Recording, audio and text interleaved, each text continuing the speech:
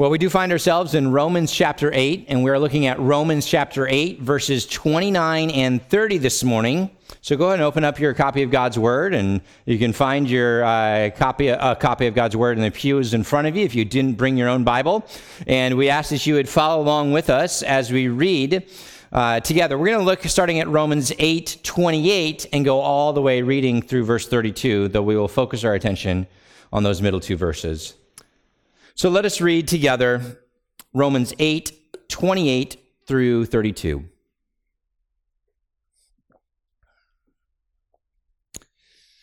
And we know that for those who love God, all things work together for good, for those who are called according to his purpose. For those whom he foreknew, he also predestined to be conformed to the image of his Son, in order that he might be the firstborn among many brothers. And those whom he predestined, he also called, and those whom he called, he also justified, and those whom he justified, he also glorified. What then shall we say to these things? If God is for us, who can be against us? He who did not spare his own Son, but gave him up for us all, how will he not also with him graciously give us all things? And thus ends this reading of God's holy, inspired, and inerrant word. Well, the story of my eldest daughter's birth can be described as an inevitable chain of events that led to the Moors cleaning up vomit on the side of the highway. Let me explain. First, God designed my wife's body to have very quick deliveries. Unbeknownst to her, without being in active labor, her body was getting ready to give birth. And so as soon as she started active labor and woke me up in the wee hours of the morning, it was inevitable that this little girl was coming in less than an hour, 2 weeks early, at home on the bathroom floor. You want the details? You can talk to her.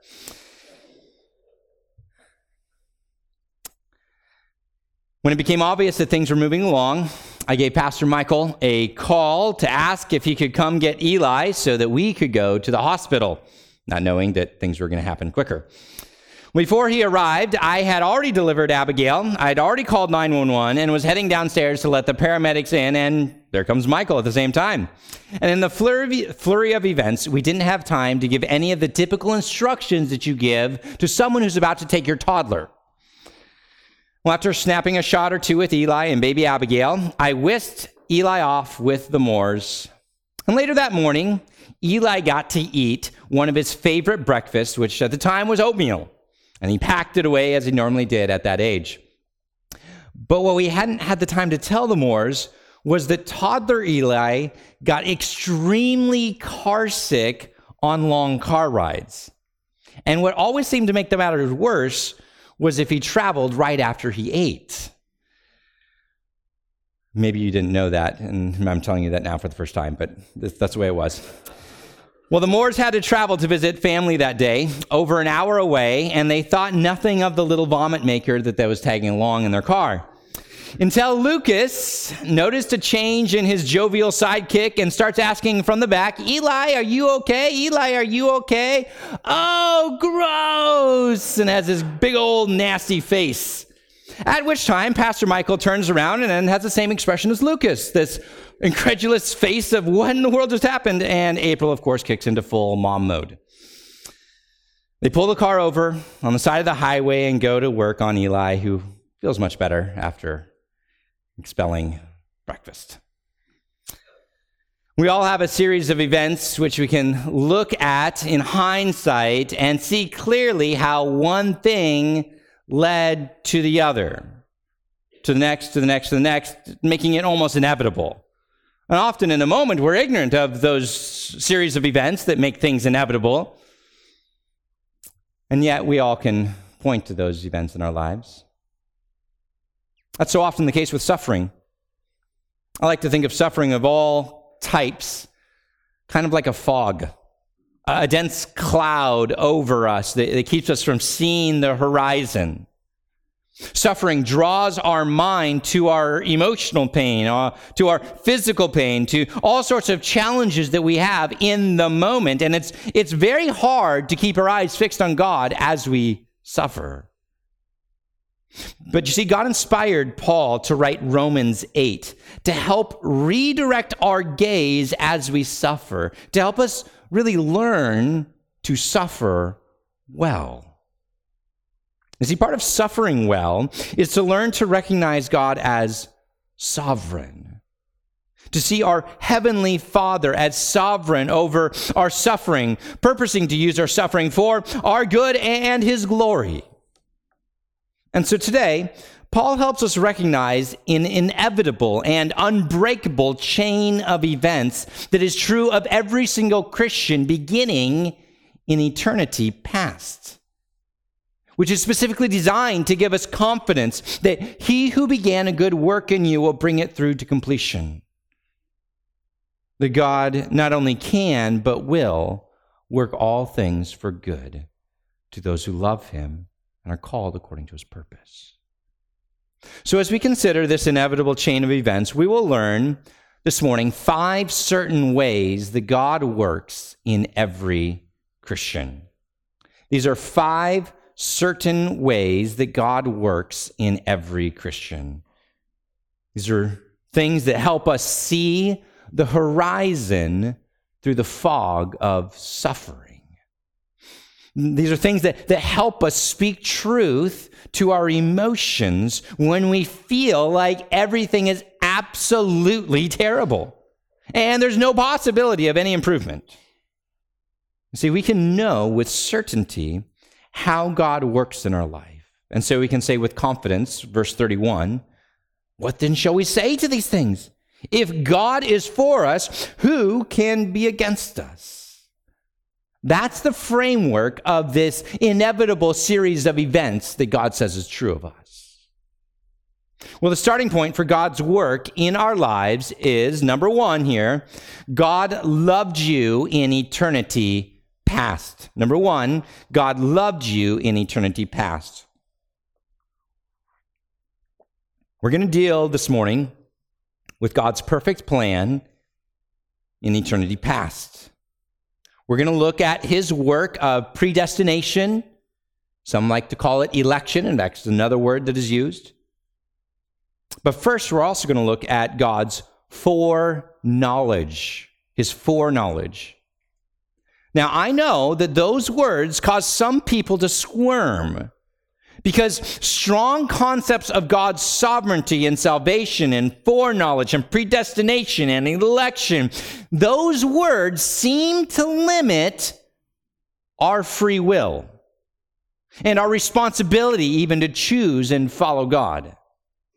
And with the best of intentions, many have attempted to explain away these words, foreknowledge, predestination, election, to keep God from seeming arbitrary or messing with our so-called free will to choose or not choose Him. But I want you to realize that the Bible teaches 2 truths that we have to keep in tension here. Truth number 1, God is sovereign over all things, including your salvation from eternity past, as we're about to see, including your suffering and all the terrible things that have ever happened. God is sovereign. Tension number 2. Men are also held responsible for their actions and never have their arms twisted to follow through on their sinful desires. Our desires and our decisions are what you might say compatible with God's ultimate sovereign will.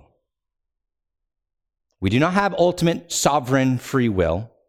God has ultimate sovereign free will. But our desires are compatible with that free will, with God's free will. So turn to Romans 6:6. I want you to help you understand this a little bit clearer. Romans 6, verse 6. And you remember, without God doing a work in us, without God uniting us to Christ, it says in this text that we are actually slaves Incapable of being free, we are slaves to sin, unable to choose the good, unable to actually come to God. Our desires are really incapable of glorifying God in any sense. And so before we can know God, before we can follow Christ, God has to work in us to bring us out of a cycle of sin. And so look at Romans 6, verse 6. It says, "We know that our old self was crucified with him," that is with Christ, "in order that the body of sin," the thing that we are born into, this born into a body of sin, "might be brought to nothing, so that we would no longer be" what? "Enslaved to sin." That means incapable of doing anything but sin. Then verse 7 says, For one who has died has been set free from sin." Who is freeing us from sin? Is it us and our own decision? No, it is God who frees us from sin. So again, in order for us to be free, no longer enslaved to only choose and desire sin, God has to work in us. In a sense, God enables us to do what is otherwise impossible: die to ourselves and turn and follow Christ. That's not something anybody does because they discovered the gospel. That's something God does in our hearts so that we can have that ability to respond. And yet, remember, we're keeping two things in tension here. God still calls us with a renewed desire to fight sin in our flesh, to fight the wicked desires that continue to crop up. And so he says things like this. Go to Romans 6, verse 12. He commands us, "Let not sin, therefore, reign in your mortal bodies, to make you obey its passions. Do not present your members to sin as instruments for unrighteousness, but present yourselves to God." You see, that is our responsibility. God wants you to make a choice to learn to desire what honors him. And yet, he continues and says, we are to present ourselves to God as those who have been brought from death to life. You didn't bring yourself from death to life. Who brought you from death to life? God did. "And your members to God as instruments for righteousness, for sin will have no dominion over you, since you are not under the law, but under grace." Whose grace? God's grace. And so you see the tension of our responsibility and God's sovereignty within a few verses. And so as we talk about God's work in our lives in eternity past, we need to remember that the Bible nowhere teaches us that man is absolutely sovereign in his free will, apart from God's sovereignty. But we are always responsible to choose to follow God. And we always make very real choices based on our very real desires from our perspective. And without Christ, our desires are enslaved to what? Sin. And even after God has worked, there is still that pull to the old self. And so we have to be reminded, put off the old self and put on the new self. We have to be reminded, do not let sin reign in your mortal bodies. Don't present yourselves as members for unrighteousness, but pursue God. The glorious wonder of these verses tells us that God is sovereign, even over our desires and even over our decisions, and yet we still have to decide and choose to follow him. There's a tension there. We have to be comfortable with tensions, because that's what the Bible teaches us. Now go back to Romans 8. So as we suffer, even sometimes because we've returned to some sinful desires, like a dog going back to its vomit, God wants us to remember that his love for you is not temporary. It's not based on your ability to choose the right. But God's love for you started in eternity past and moves unbroken with absolute certainty to eternity future. And so as we understand first God's foreknowledge, that's our big word here, let's remember that this is written to encourage sufferers. When God talks about foreknowledge, he's doing so in the context of trying to encourage us that our suffering can be used for our good.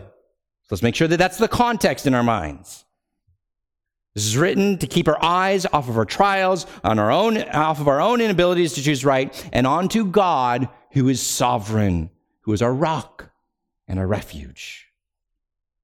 So with that in mind, look at verse 29, Romans 8:29. He says, for those whom he foreknew. We're going to stop right there.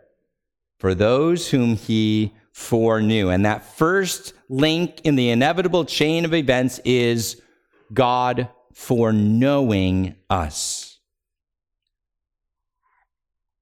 Now, there are two typical ways that people interpret this word. It could mean simply knowing something ahead of time, like knowing that I would choose to wear this tie. I certainly believe that God knew that I would be wearing a white and blue flowered tie on Mother's Day in the year 2023. God looked down ahead and said, yeah, he's going to wear that tie, right?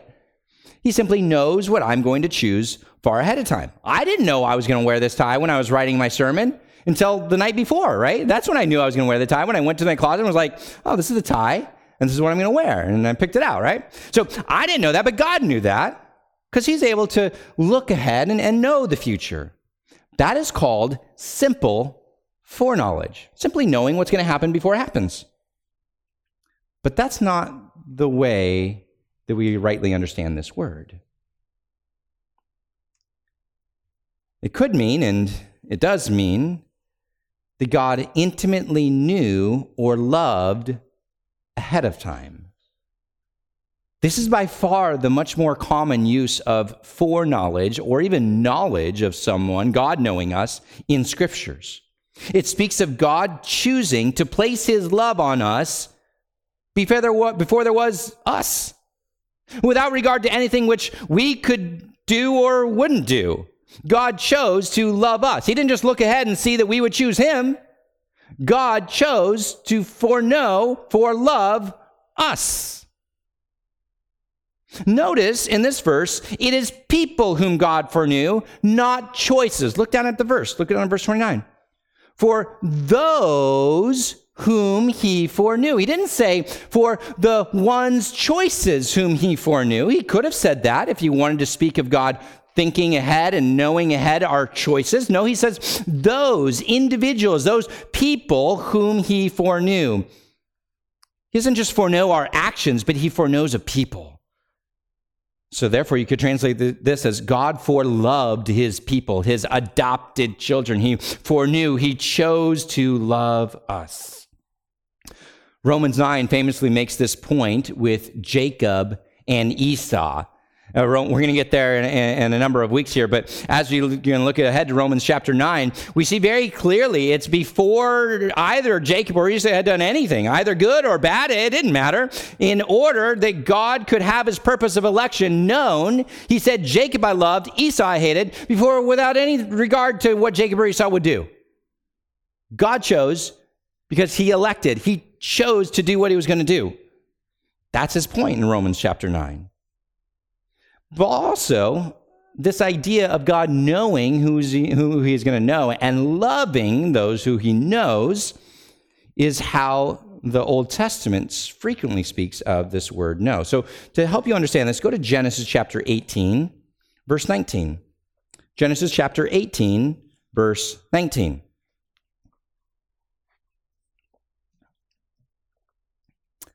As Yahweh appears to Abraham, we get some insight into why Abraham will be a mighty nation, why all the nations of the earth will be blessed through Abraham, what it is that makes Abraham so special. And here's the deal. It's because God foreknew him. God chose him. Look at Genesis 18, verse 19.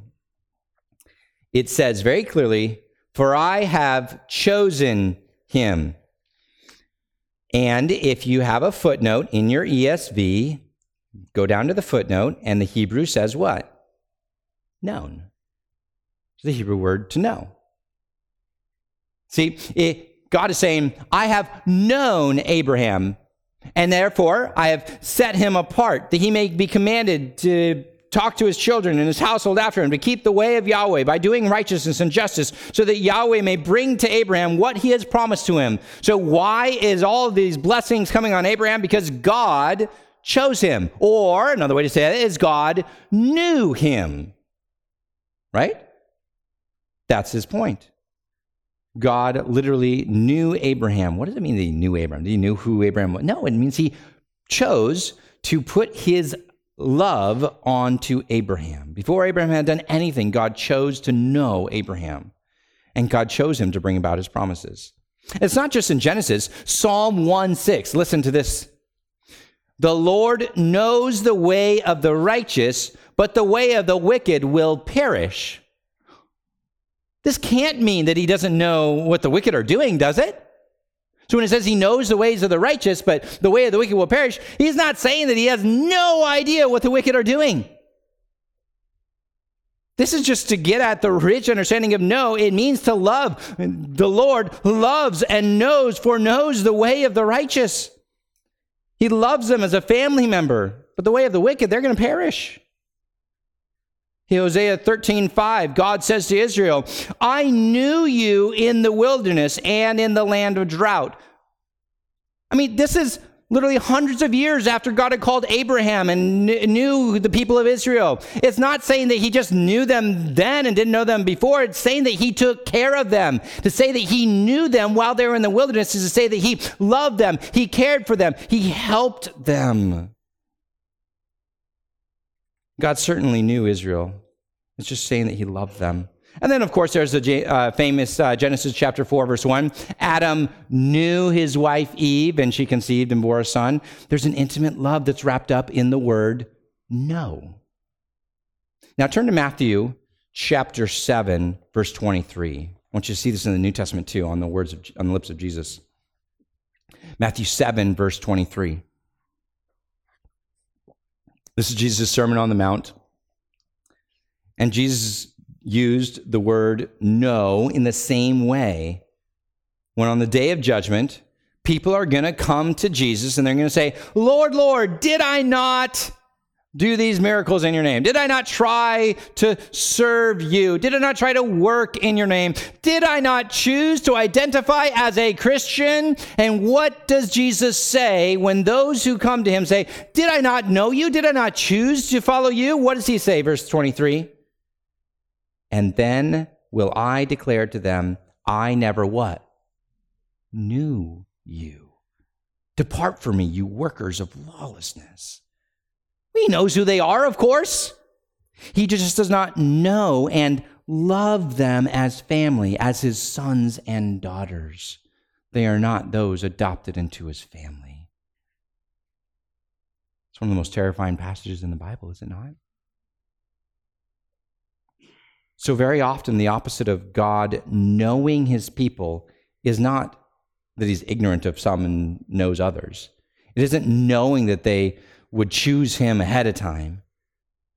No, the opposite of knowing his people is rejection. So go back to Romans 8 and move ahead a couple of chapters, Romans 11, verse 2.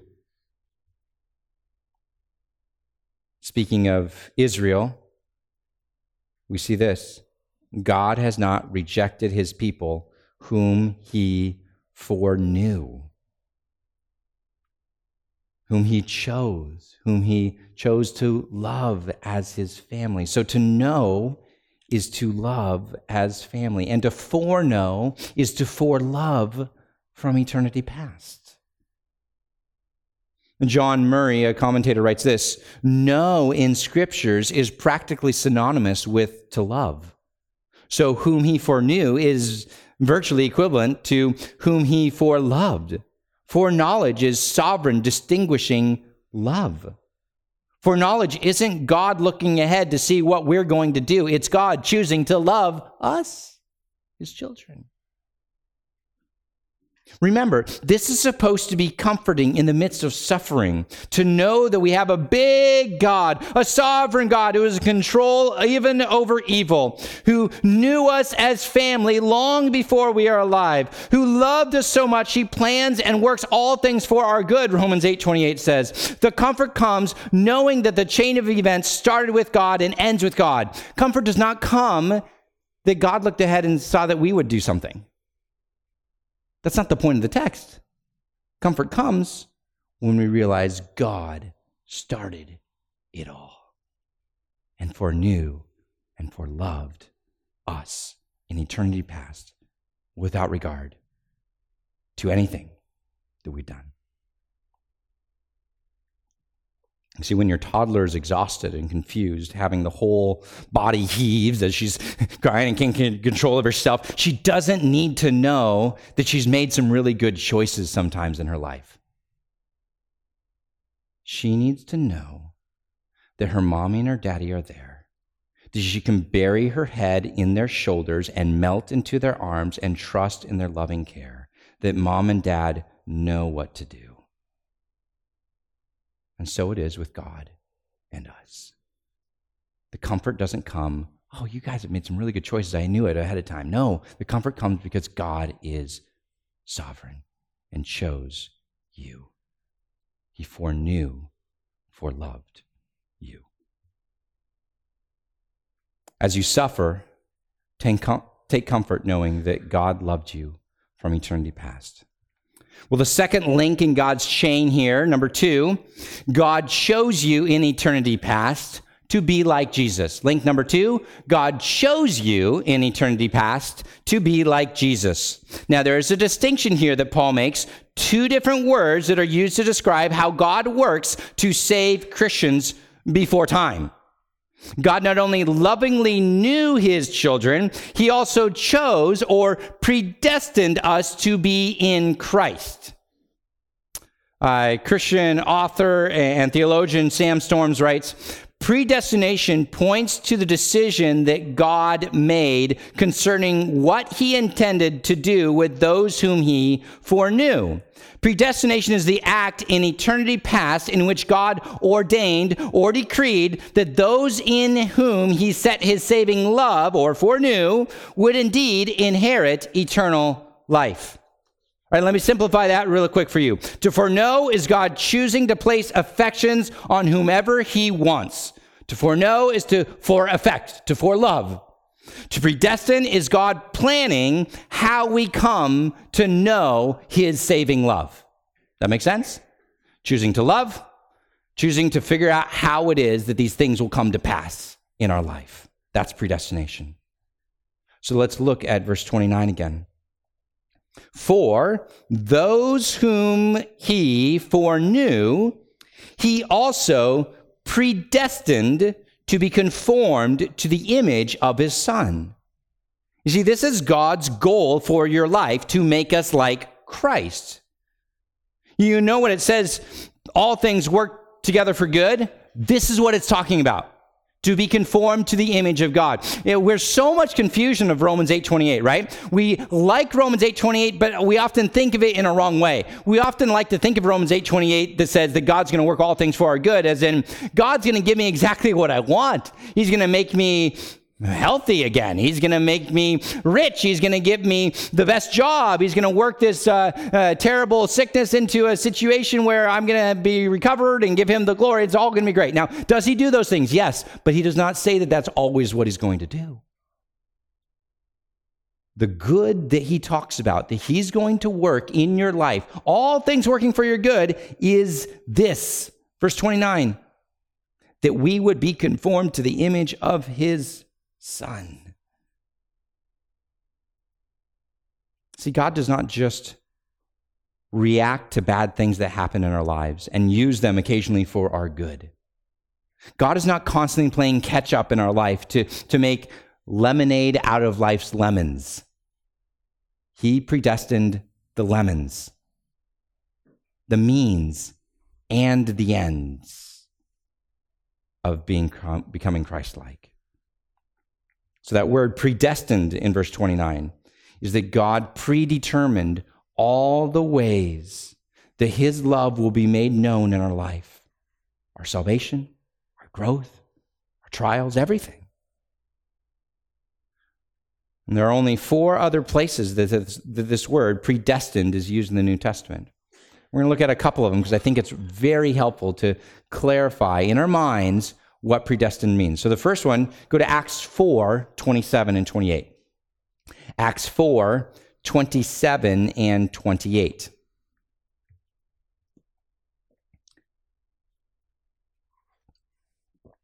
At this point in the book of Acts, the Jews had just arrested Peter and John, but then released them, warning them to never speak in the name of Jesus again, to never say that Jesus is the Messiah, the Christ, the Holy One of God, ever again. They've released them and said, you can go, but don't ever talk about Jesus. And so at the end of Acts chapter 4, the Christians come together with Peter and John, and they're praying. They're asking God for boldness, and they quote scripture that prophesied that kings and queens and rulers would gather against God's anointed one and gather against those who followed Christ. And then they say this incredible prayer, Acts 4, verse 27. For truly in this city there were gathered together against your holy servant Jesus, whom you anointed, both Herod and Pontius Pilate, along with the Gentiles and the peoples of Israel, to do whatever your hand and your plan had what? Predestined to take place. And so even though Herod and Pilate certainly choose to crucify Christ within the desires of their own hearts, they were doing whatever God, what? Predestined to happen. That's so clear, verse 28, right? They are doing whatever your God hand and your God's plan had predestined to take place. Predestined, again, is God's sovereign plan and purpose to do whatever he wants. And so those Christians were comforted at that point by seeing a big God, a sovereign God who made absolutely everything. That's how they begin their prayer. Look at verse 24. They come and they lift up their voices together to God and they say, Sovereign Lord, who made the heaven and the earth and the sea and everything in them. Their whole starting point for comfort in this trial is God is big, God is sovereign. I can't control this, but you, God, can. And what's the encouragement that they get? That you do whatever your predestined hand chooses to take place. Verse 29.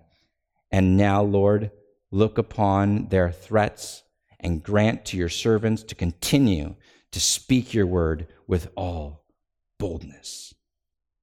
Help us to be bold, trusting that you are more sovereign than any earthly king.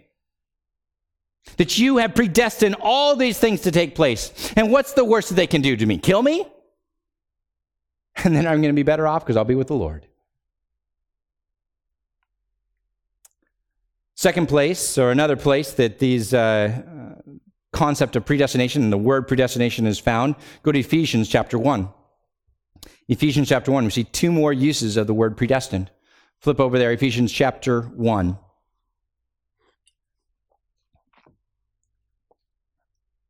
In Ephesians 1, we see very clearly also what we saw in Romans 8.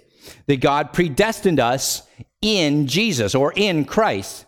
In fact, R.C. Sproul noted, when the New Testament speaks of predestination, the focus is always and everywhere related to Christ. Predestination is never discussed in the abstract. It is always related to Christians' relationships with Jesus. Such is the case in Ephesians 1. So look at the intersection between in Christ language, in Jesus language, and God choosing and predestination language. They go right hand in hand in chapter 1, Ephesians 1, verse 3. Blessed be the God and Father of our Lord Jesus Christ, who has blessed us, where?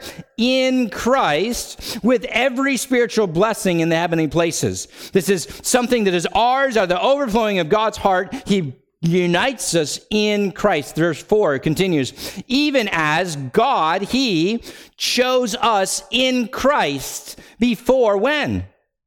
The foundation of the world. that we should be holy and blameless before him. In love, God predestined us for adoption as sons through Jesus Christ. You see that predestination, that choosing language, it's all connected to choosing us to be in Christ. So he says he predestined us, verse 5, for adoption as sons through Jesus Christ according to the purpose of his will, not ours, to the praise of his glorious grace with which God has blessed us in the beloved. There's no wiggle room in these verses to think that foreknowledge and predestination are a way to describe God looking ahead to what we will freely choose. He says, in eternity past, God chose. In eternity past, God predestined. God foreloved us according to the purpose of, what does it say? According to the purpose of his will. And what does God predestine for us? To be adopted into his family, verse 5 says. Similarly, Paul writes, Ephesians 1:11, in him, that is in Christ, we have obtained an inheritance. That's that family language. That's that adopted language. We've been given this inheritance, having been predestined. That's that predestined language again, according to the purpose of God, who works all things according to the counsel of God's will, so that we who were the first to hope in Christ, that's the in Christ language again, might be to the praise of his glory. See, Christians always are to believe in a big sovereign God, not in our big sovereign free will.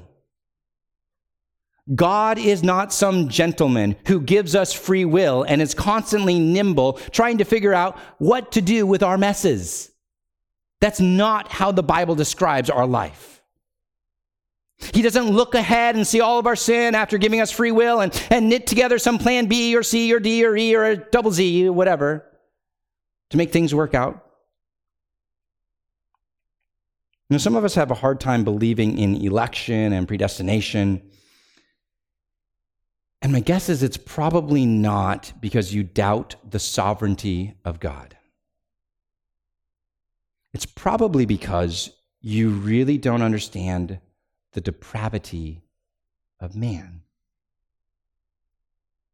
Really, the linchpin of predestination, of God having to choose us, to forelove us, to work and choose how he's going to work in our lives, is the fact that there's absolutely no way that we can be like Jesus apart from God starting the work in us. Romans says that we are born in sin, inheriting a sin nature, and that we all sin in thought, word, and deed, and being. And then you're in Ephesians. Look at Ephesians 2, verse 1.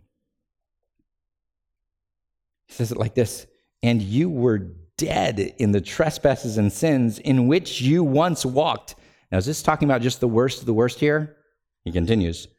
No, you're just following the course of this world, following the prince of the power of the air, the spirit that is now at work in the sons of disobedience. Who are these sons of disobedience? Is it just those really bad people out there? Just the sons of anarchy, some like biker gang? No, this is not talking about just the worst. What does he say, verse 3? Among whom we what?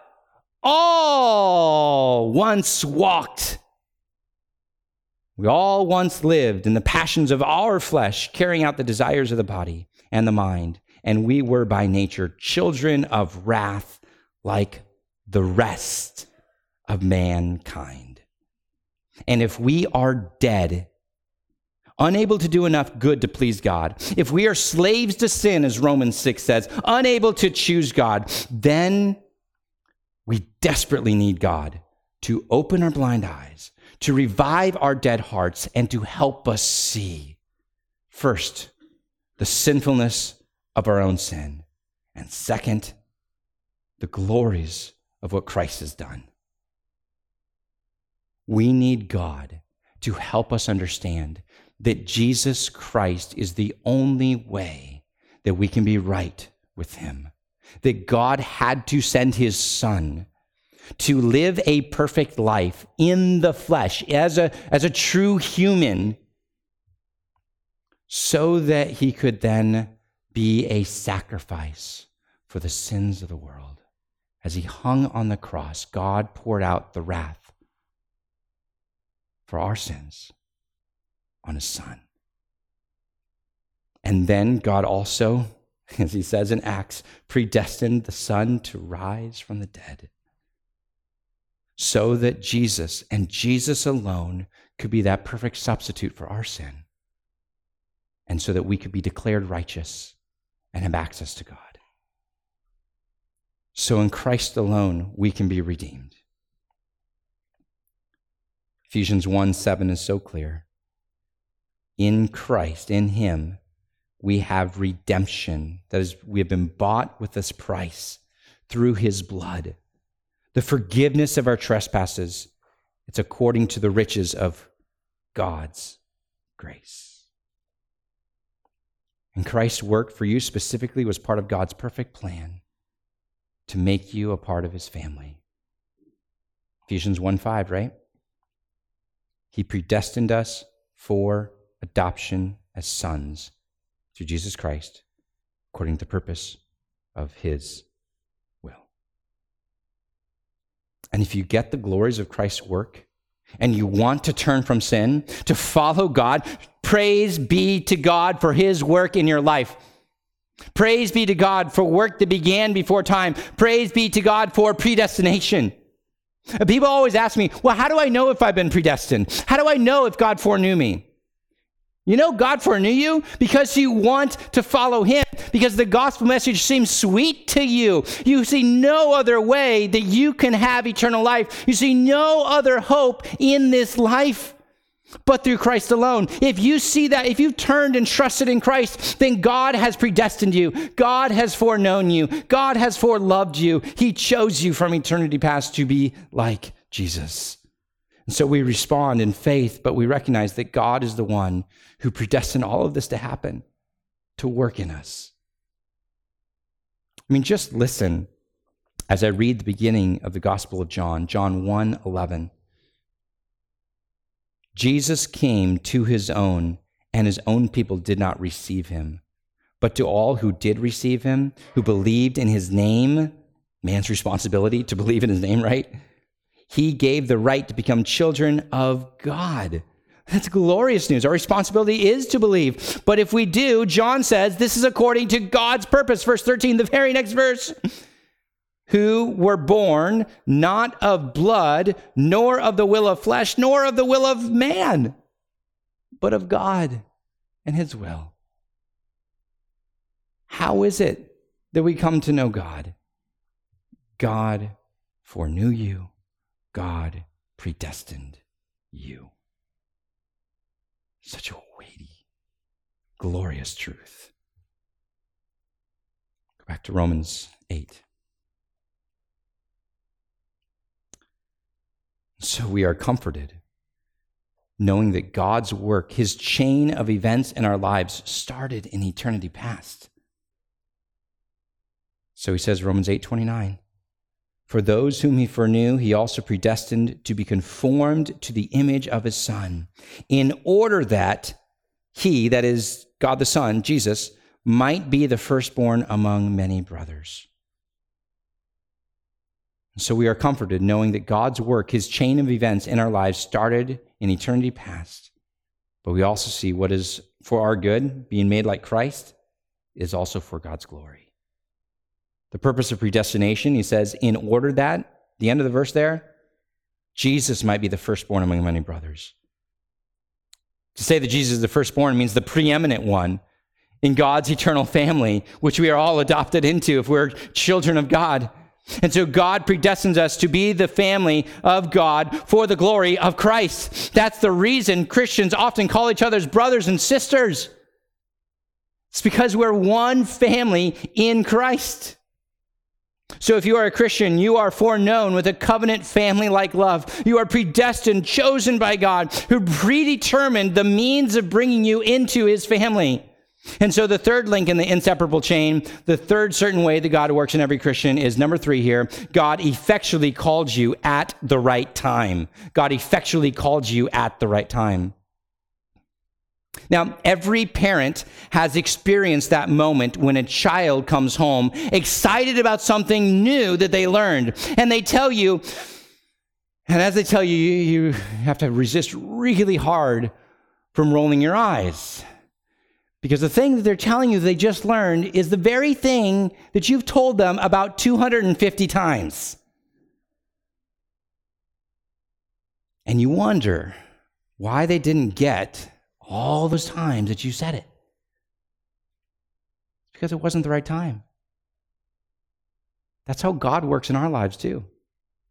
At exactly the right time, God brings to pass what he eternally decreed long ago. In every Christian's life, at a moment, he gives us eyes to see the truth of the gospel. That is what is called the effectual call. The effectual call of God always works through the call of the gospel message that is preached. And so there's two senses of the word call in scriptures. There's the gospel call that is given to the whole world, that we are to call every nation and every people to come to know Jesus. This gospel call is out to everybody. But there's also an effectual call, and that call is something that God alone does. Matthew 22:14 speaks of the general gospel call that goes to all people. He says, "For many are called, but few are chosen." Though this might describe what's happening now, in a room this size with this many people, some of you hear these things and your heart longs for Christ even more. You're comforted by God's sovereignty over your life. And some of you don't really care. You don't really want Christ.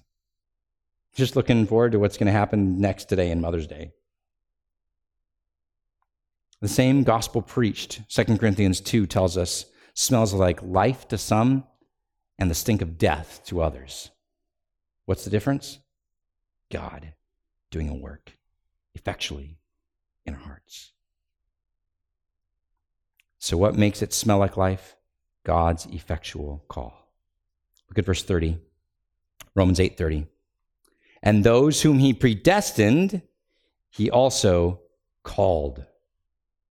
If God chooses you before the foundation of the world, if God predestined you to become like Christ at the right time, God will effectually call you through the preaching of the gospel message. There's certainty. This is a promise from God to sufferers, right? He foreknew those who are his children. He predestined those who are his children, and he calls effectually those who are his children to be saved. Paul describes the power of this effectual call very clearly in 1 Thessalonians 1, verse 5. Just listen as I read. 1 Thessalonians 1, 5, it says, "Because our gospel came to you not only in word, but also in power and in the Holy Spirit and with full conviction." This is how they know that they're Christians, because the gospel comes not just as kind of an interesting message, but because God did a work in their hearts through the power of the Holy Spirit. God's effectual call always produces obvious outward change and an inward heart change. Therefore, we must be simply faithful to share the gospel to everyone, and then trust that God will effectually call those he has chosen before the foundation of the world. Christian, this means that as we think about evangelism, we are responsible for following God's commands to share. God is responsible for changing hearts. Manipulating a response from your child or an adult, just forcing down the fear of hell and making them pray some prayer, that is not good evangelism. We simply have to present the glories of the gospel and ask them if they believe this and trust this and want this. And then sure, we help them respond. But we need to point out the weight of this gospel message, not just aim for a response. And for those of us who belong to Christ, who've been adopted into his family, we look back at our lives and with great joy and utter humility, we thank God. We thank God for calling us to repentance and faith and giving us a new heart to respond, for liberating us from life and sin and death, and for declaring us to be righteous before God. And so the fourth certain way that God works in every Christian, number 4, God justified you despite your sin. Number 4, God justified you despite your sin. Paul continues his crescendo, throwing out these rich words as if their mere mention is to comfort the Christian, even without really much explanation here. And the next word should be quite familiar if you've been studying and reading Romans. The next word that is part and parcel of every Christian's life is that we are justified. He continues, verse 30. He says, and those whom he predestined, he also called. And those whom he called, he also justified. To remember the weight of this, go to Romans 3, verse 22 again.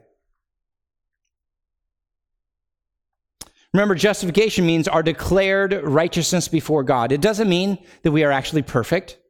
But at the moment the effectual calling of God takes root in our heart, the moment we hear the gospel of reconciliation with God through Christ alone, and we turn and trust in Christ alone to cover our sins, and God brings us to himself, at the moment that we are saved, we are also justified. That means we are right before God. We are declared righteous before God. God looks down and sees, as it were, Christ's blood. And so if those lights are God looking down on us and we're here, God sees not us, but he sees Christ's righteousness. He sees Christ's blood instead of our sin. That's what it means to be justified. It means to be declared righteous before God. For God is righteous and he is fair, causing every sin we've ever committed to be counted on Christ in our place. And so we see Romans 3:22, the end of 22, he says, for there's no distinction, for all of us have sinned and fall short of the glory of God, and are justified there when we are made right by his grace as a gift through the redemption that is in Christ Jesus, whom God put forward as a propitiation, that is a payment by his blood to be received by faith. This was to show God's righteousness, because in his divine forbearance, he has passed over former sins. It was to show his righteousness, his fairness at the present time, so that he might be just or fair and the justifier, making us righteous of the one who has faith in Jesus Christ. So in spite of our sin, in spite of the universality of sin, God foreloved some, and he predestined us to be one with Christ, to be united with him in a death like his, so that God could be righteous and fair and credit our sin on his Son, so that every sin could be paid for.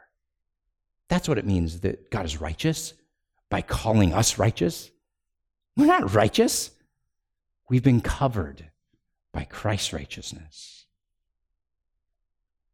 Declared righteous, access to God. And all this happens despite your sin.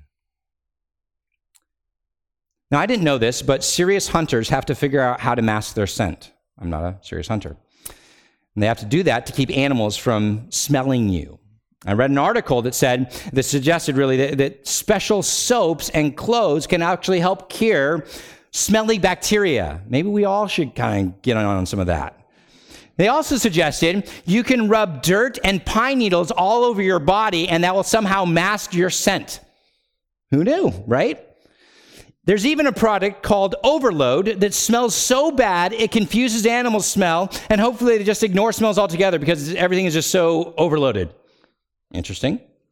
But it also said, try as you might, you can't get rid of your smell.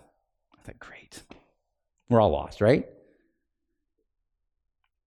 You see, that's the way a lot of people think of getting right with God. They try to mask the scent of sin. You know what? I really need to do a little bit better in life. I really just need to go to church a little bit more.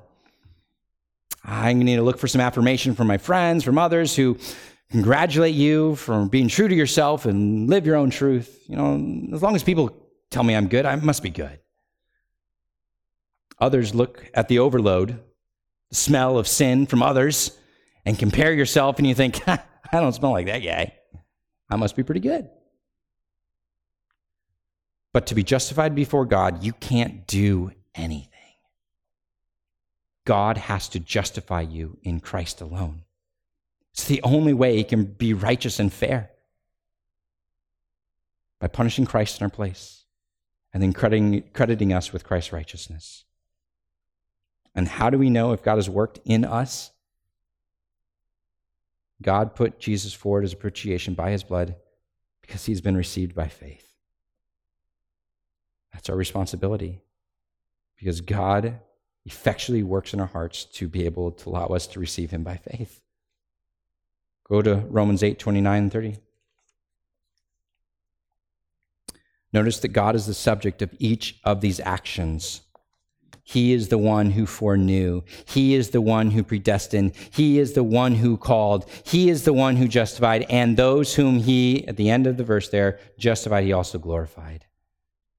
You notice how each of these form an inseparable chain? It's not like at some point you are right with God, and then at some point later you aren't right with God. You either are justified, covered by Christ's blood, or you're not. If you're justified, then you've been foreknown and you've been predestined. If you've been called by God and you've had that effectual calling in your life, then you've been justified and you will be glorified. That's how the inseparable links of chain work. And so point 5 here, God will glorify you when you die. The fifth certain way that God works in every Christian is that God will glorify when you die. To be given a glorified body is the final culminating gift of salvation. It's that moment when we are finally and forever made right with Christ, when we are given a new body to live with God forever, when we get to experience God's perfect new creation, for that is heaven, our eternal state.